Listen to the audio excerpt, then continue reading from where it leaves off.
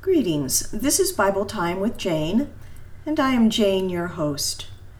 We are continuing our studies in the book of Acts, and today we will look at chapter 6, verses 1 through 7. The church was growing day by day, and with church growth also arose problems that needed to be straightened out. I think we understand that this is what is common in any growing organization today, whether it be a business, a family, or the body of Christ. The difficulties that arose provide a wonderful opportunity to learn from their example on how best to work through these types of common problems. Let's turn to the scripture now and read what was taking place. Acts chapter 6, beginning with verse 1. Now in those days, when the number of the disciples was multiplying, there arose a complaint against the Hebrews by the Hellenists, because their widows were neglected in the daily distribution. Then the 12 summoned the multitude of the disciples and said, "It is not desirable that we should leave the word of God and serve tables. Therefore, brethren, seek out from among you 7 men of good reputation, and full of the Holy Spirit and wisdom, whom we may appoint over this business. But we will give ourselves continually to prayer and to the ministry of the word." And the saying pleased the whole multitude. And they chose Stephen, a man full of faith and the Holy Spirit, and Philip, Prochorus, Nicanor, Timon, Parmenas, and Nicholas, a proselyte from Antioch, whom they set over the apostles. And when they had prayed, they laid hands on them. Then the word of God spread, and the number of the disciples multiplied greatly in Jerusalem, and a great many of the priests were obedient to the faith. At this point in church history, at its very beginning, the church was primarily composed of the Jews who had put their faith in Jesus Christ. Verse 1 tells us that there were 2 main groups among the Jews, the Hebrews and the Hellenists. To more fully appreciate why there was a problem, we first need to understand who these 2 groups were. Now, the Hebrews were the Jews who had grown up in the land of Israel. They spoke Aramaic and were deeply immersed in the Hebrew culture. Being very proud of their heritage, they looked with suspicion and sometimes with contempt upon those who they might consider to be outsiders. This group tended to be very conservative in their faith and in their lives. The Hellenists were Jews who had been born outside of Israel and had grown up in Jewish communities in Gentile lands. They spoke the Greek language, and they had a great many Gentile ways about them because, they had been brought up among the Greeks. In other words, they acted like the Gentiles. The Hellenists were more liberal in how they lived out their faith and in their daily lives. But when they had come to Jerusalem for Passover, they'd put their faith in the Lord Jesus Christ as Savior, Lord, and their Messiah, and they became members of the church body. So let's take a look at what was happening. The issue had to do with the distribution of food to the widows in their midst. We need to understand that throughout Scripture we read that God is very concerned about the widows and the orphans, those in their society who were not able to help themselves. For example, the Bible says in Isaiah chapter 10, verses 1 through 3, "Woe to those who decree unrighteous decrees, who write misfortune, which they have prescribed to rob the needy of justice and to take what is right from the poor of my people, that widows may be their prey, and that they may rob the fatherless. What will you do in the day of punishment and in the desolation which will come from afar? To whom will you flee for help? And where will you leave your glory?" You can hear this strong language coming from the Lord. speaking to those who were not treating those who were distressed in their society properly. God takes up as their advocate, as their avenger even. In Malachi chapter 3, verse 5, God says, "And I will come near you for judgment, and I will be a swift witness against sorcerers, against adulterers, against perjurers, against those who exploit wage earners and widows and orphans, and against those who turn away an alien because they do not fear me, says the Lord of hosts." And we can hear in this passage how strongly God feels about this, because their actions reveal almost a contempt of God, because they're willing to abuse God's people, exploit God's people. In Psalm 68:5, God declares that he is a father to the fatherless, a defender of widows. And in James 1:27, we read this: "Pure and undefiled religion before God and the Father is this, to visit orphans and widows in their trouble, and to keep oneself unspotted from the world." For a woman to be entered onto the widow's roll in the church, she had to have had no one who can help her, no son or family members who could help her. She was completely alone, with no way to support herself for even her simplest needs, like where she would get the money for her meal that day. Remember, this was a time in history when a woman did not work outside of the home. It wasn't possible. The men were the wage earners. Therefore, the death of a husband would be devastating on more than one level for a woman living in first century Israel. But our God is a God of compassion and tender mercies, and he saw the needs of the widows and the orphans. He cared that they were hungry and in deep distress. He even built into the law of Moses a system whereby a widow, an orphan, or even the stranger could glean from the edges of the fields for a little bit of food without worry of prosecution. We see this system at work in the book of Ruth. We can read there of two widows living alone in Israel. They were Naomi and Ruth. And Ruth was able to glean from the fields of Boaz for enough grain for their daily bread. But that's a story for another time. We also know of the tender compassion of Jesus, who often saw the needs of the widow. We remember the story in Luke 7, where Jesus was moved with compassion over the deep distress of a widow in the city of Nain in Israel. This is what the Bible says happened on that day.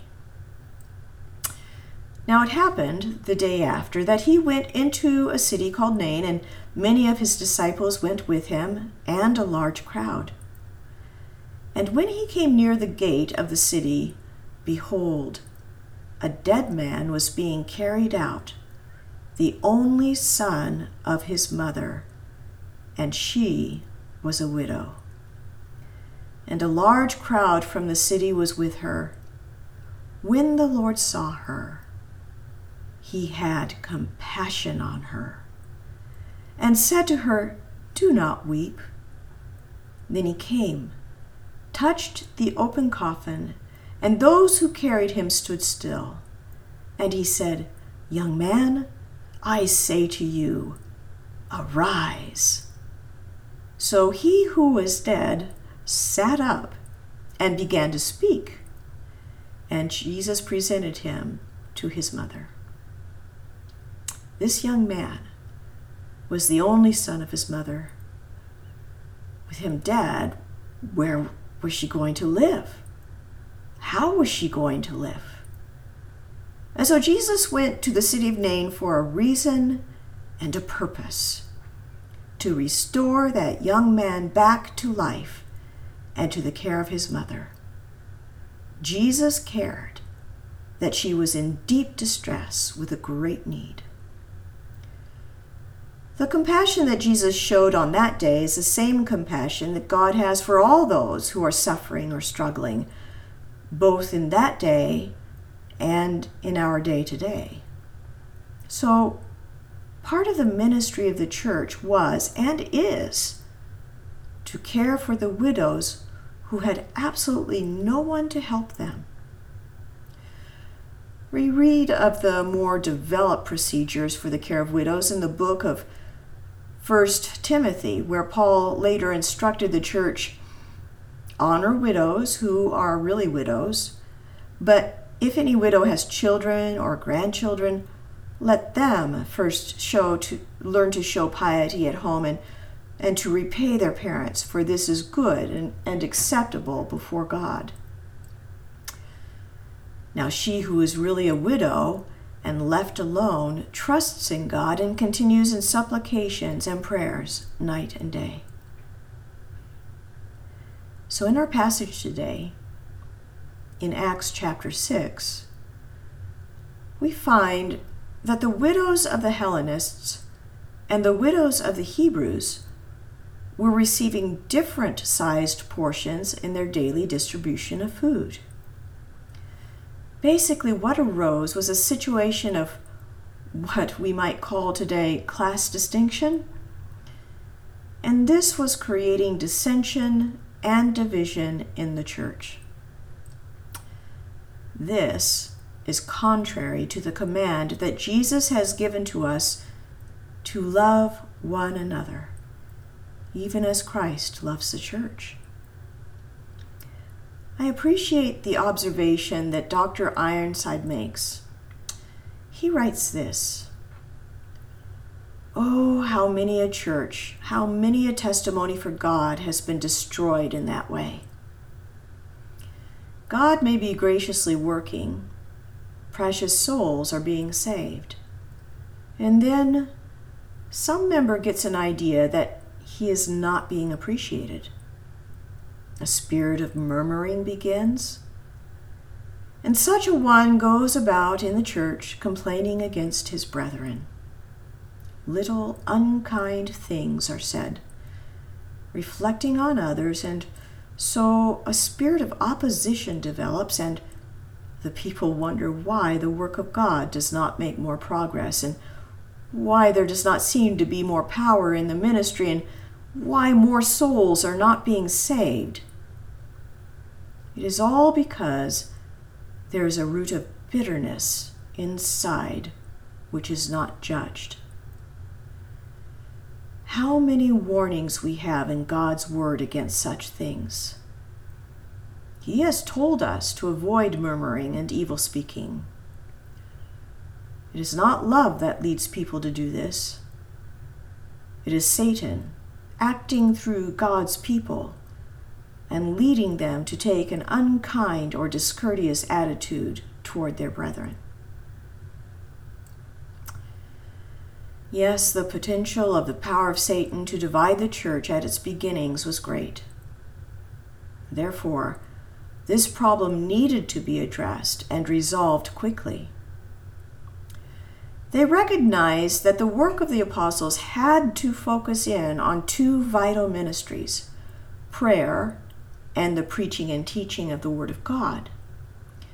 And you will notice the order of these two things: prayer first, and then the Word. Because without a foundation laid in prayer, the preaching of the Word will go forth without power.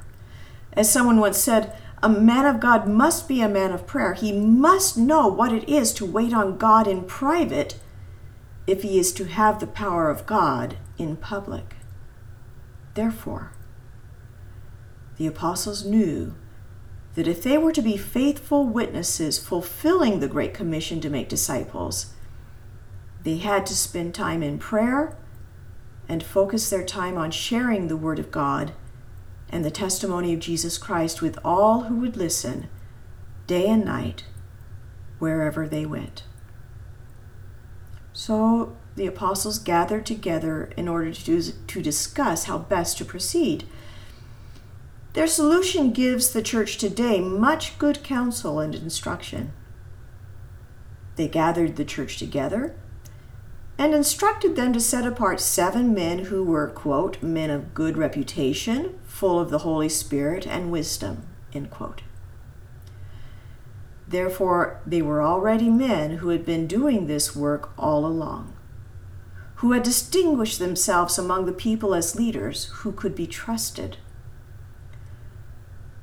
What is interesting is that all 7 of the men chosen were from the Hellenists, the group where the widows had been neglected. I don't think that's how we would do things today. Our tendency might be to appoint 3 from one side, 3 from the other, and maybe let the 6 choose the 7th one so that everything could be equal. However, on that day, the entire body all stood in agreement with the men appointed to this new ministry responsibility. They were appointed not on the basis of their cultural background, but rather on their life in Christ. The evidence of the power of the Holy Spirit, the faithfulness of a Christ-like life, and men of wisdom. That wisdom comes from God, and it is gained through the study, knowledge of, and application of the Word of God in their daily lives. These new men knew the Scriptures, and they put it into action. Or as it says in 2 Timothy chapter 3, the Holy Scriptures, which are able to make you wise for salvation through faith, which is in Christ Jesus. And all Scripture is given by inspiration of God and is profitable for doctrine, for reproof, for correction, for instruction in righteousness, that the man of God may be complete, thoroughly equipped for every good work. So the 7 men, Stephen, Philip, Prochorus, Nicanor, Timon, Parmenas, and Nicholas, were brought to the 12 apostles, who laid their hands on them and commissioned them, consecrated them into this new ministry in the church. Now I want you to notice something further. This new ministry position is what we call today deacons. This is a service ministry to help with the more practical needs of the church. For the 7, their responsibility was to distribute food to the widows. Maybe today we might want to say that their new responsibility was to wait on tables. And we might be tempted to think that this was a very humble, basic responsibility, kind of a low-level work. But to the apostles, this work of service, this vital ministry, required just as much spiritual maturity as that of preaching the gospel of Jesus Christ. This should be instructive to us today. Dr. John Stott makes the following observation. A vital principle is illustrated in this incident, which is of urgent importance to the church today. It is that God calls all his people to ministry, that he calls different people to different ministries, and that those called to prayer and the ministry of the word must on no account allow themselves to be distracted from their priorities. It is surely deliberate that the work of the 12 and the work of the 7 are alike called diaconia, which means ministry or service. The former is the ministry of the word or pastoral work. The latter, the ministry of the tables or social work. Neither ministry is superior to the other. On the contrary, both are Christian ministries, that is, ways of serving God and his people. Both require spiritual people, full of the Spirit, to exercise them. And both can be full-time Christian ministries. The only difference between them lies in the form the ministry takes, requiring different gifts and different callings. Scripture has much to say about this, but I really like the way 1 Corinthians chapter 12 speaks about the different gifts and ministries that are found in the church. And so I'd like to read that passage to you. It's a little bit long, but it's so worth reading. It's so good. Paul writes, "There are diversities of gifts, but the same Spirit. There are differences of ministries, but the same Lord. And there are diversities of activities, but it is the same God who works all in all. But the manifestation of the Spirit is given to each one for the profit of all.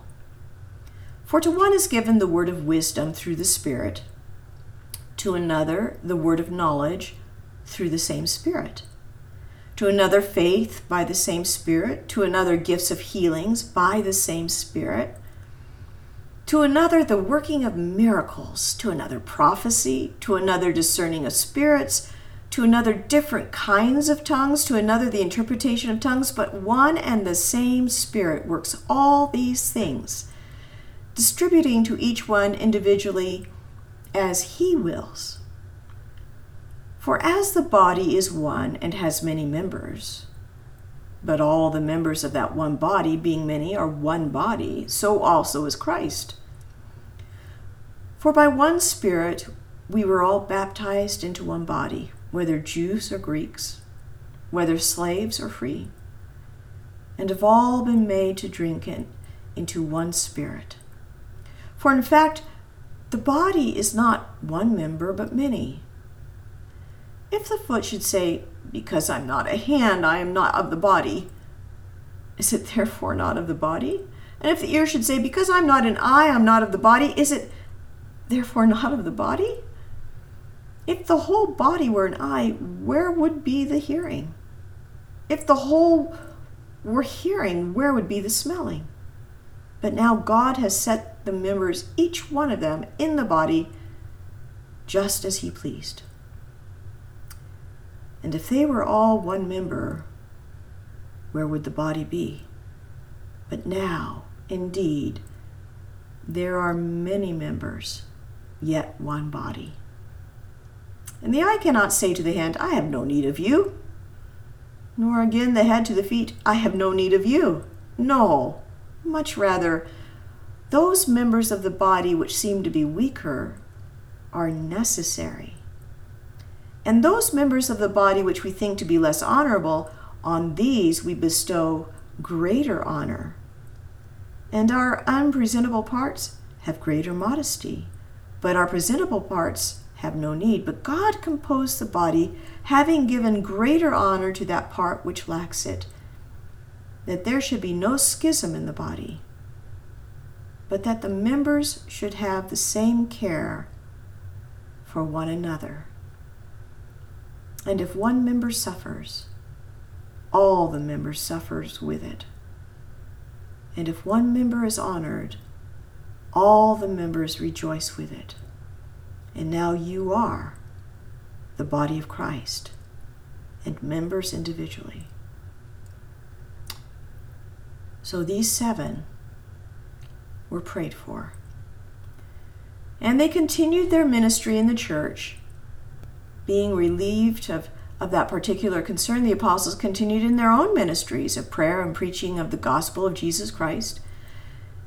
And verse 7 of our passage today tells us that the word of God spread, and the number of the disciples multiplied greatly in Jerusalem, and a great many of the priests were obedient to the faith. Yes, it is true that when the apostles were able to focus on their specific calling, the power of God was evident, and many, many people were saved. What is noteworthy is the fact that many priests also put their faith in Jesus as the Christ. This is significant. because most probably they had had a part in all of the opposition and condemnation which led up to Jesus' crucifixion. But the love of God is powerful. And the Word of God is powerful. As it says in chapter 55 of the book of Isaiah, "Seek the Lord while he may be found. Call upon him while he is near. Let the wicked forsake his way, and the unrighteous man his thoughts. Let him return to the Lord, and he will have mercy on him, and to our God, for he will abundantly pardon. For my thoughts are not your thoughts, nor are your ways my ways, says the Lord. For as the heavens are higher than the earth, so are my ways higher than your ways, and my thoughts than your thoughts. For as the rain comes down and the snow from heaven, and do not return there, but water the earth, and make it bring forth and bud, that it may give seed to the sower and bread to the eater, so shall my word be that goes forth from my mouth. It shall not return to me void, but it shall accomplish what I please, and it shall prosper in the thing for which I sent it." The church in that day was in danger of being divided. But instead of giving in to that, they chose to seek the Lord and to pray. They chose to recognize that every ministry that is done in the name of the Lord is of value and of a great purpose. The passage in 1 Corinthians talks about various giftings that the Holy Spirit gives to his people for service, and some of those gifts are service gifts, some of the gifts are miracle gifts, and some of the gifts are speaking gifts. They are all needed, they are all valuable, and they all work together for the common good of the ministry of the gospel of Jesus Christ, and for the making of disciples and equipping them so that they in turn might go out and share Jesus with the next generation. Have you ever felt that your service to the Lord is just too small to be noticed? Let me assure you that God is not looking for great acts of ministry, but rather for a faithful servant who is willing to do the humblest task for his glory. If the Lord called you to serve in small ways, do it with all of your heart. If the Lord has called you to serve in great ways, do it with all of your heart and with a humble spirit, knowing that it is only the power of God within you that enables you to serve. And to all I say, be faithful, day by day, trusting in him who has redeemed you and called you to be his child, his servant, and his witness to all those who are around you, a witness in both word and deed. Heavenly Father, we come before you and recognize, O God, that it is Jesus who is the primary focus of all these things. That the ministry of the church, the teaching of the word, it's all about Jesus. And Jesus instructed us to love one another. But Satan would seek to divide. Lord, I pray for unity within the body. I pray that once again you will remind us to love one another, that this is your command to your people. Love one another. Love is such a good thing. James tells us that love is the royal law in the kingdom of God. Loving God, loving each other. This is what we are called to. And part of that love is expressed in sharing Jesus with the people around us, people who know you, people who perhaps have strayed away or have gotten kind of distracted in their faith, and loving those who've never known you. Lord, it is your love that has drawn us to you. Increase our love for one another. Pour out your love into our hearts, that we might be faithful and that we might be unified, O God, unified at the cross, where we all stand on level ground, unified for the purpose of Christ, unified for the glory of God. And we ask this in Jesus' name. Amen. Well, until next time, my friend, may you know the joy of serving our great God and Savior. And may God bless your service for the blessing of others and for his glory. God bless you, my friend.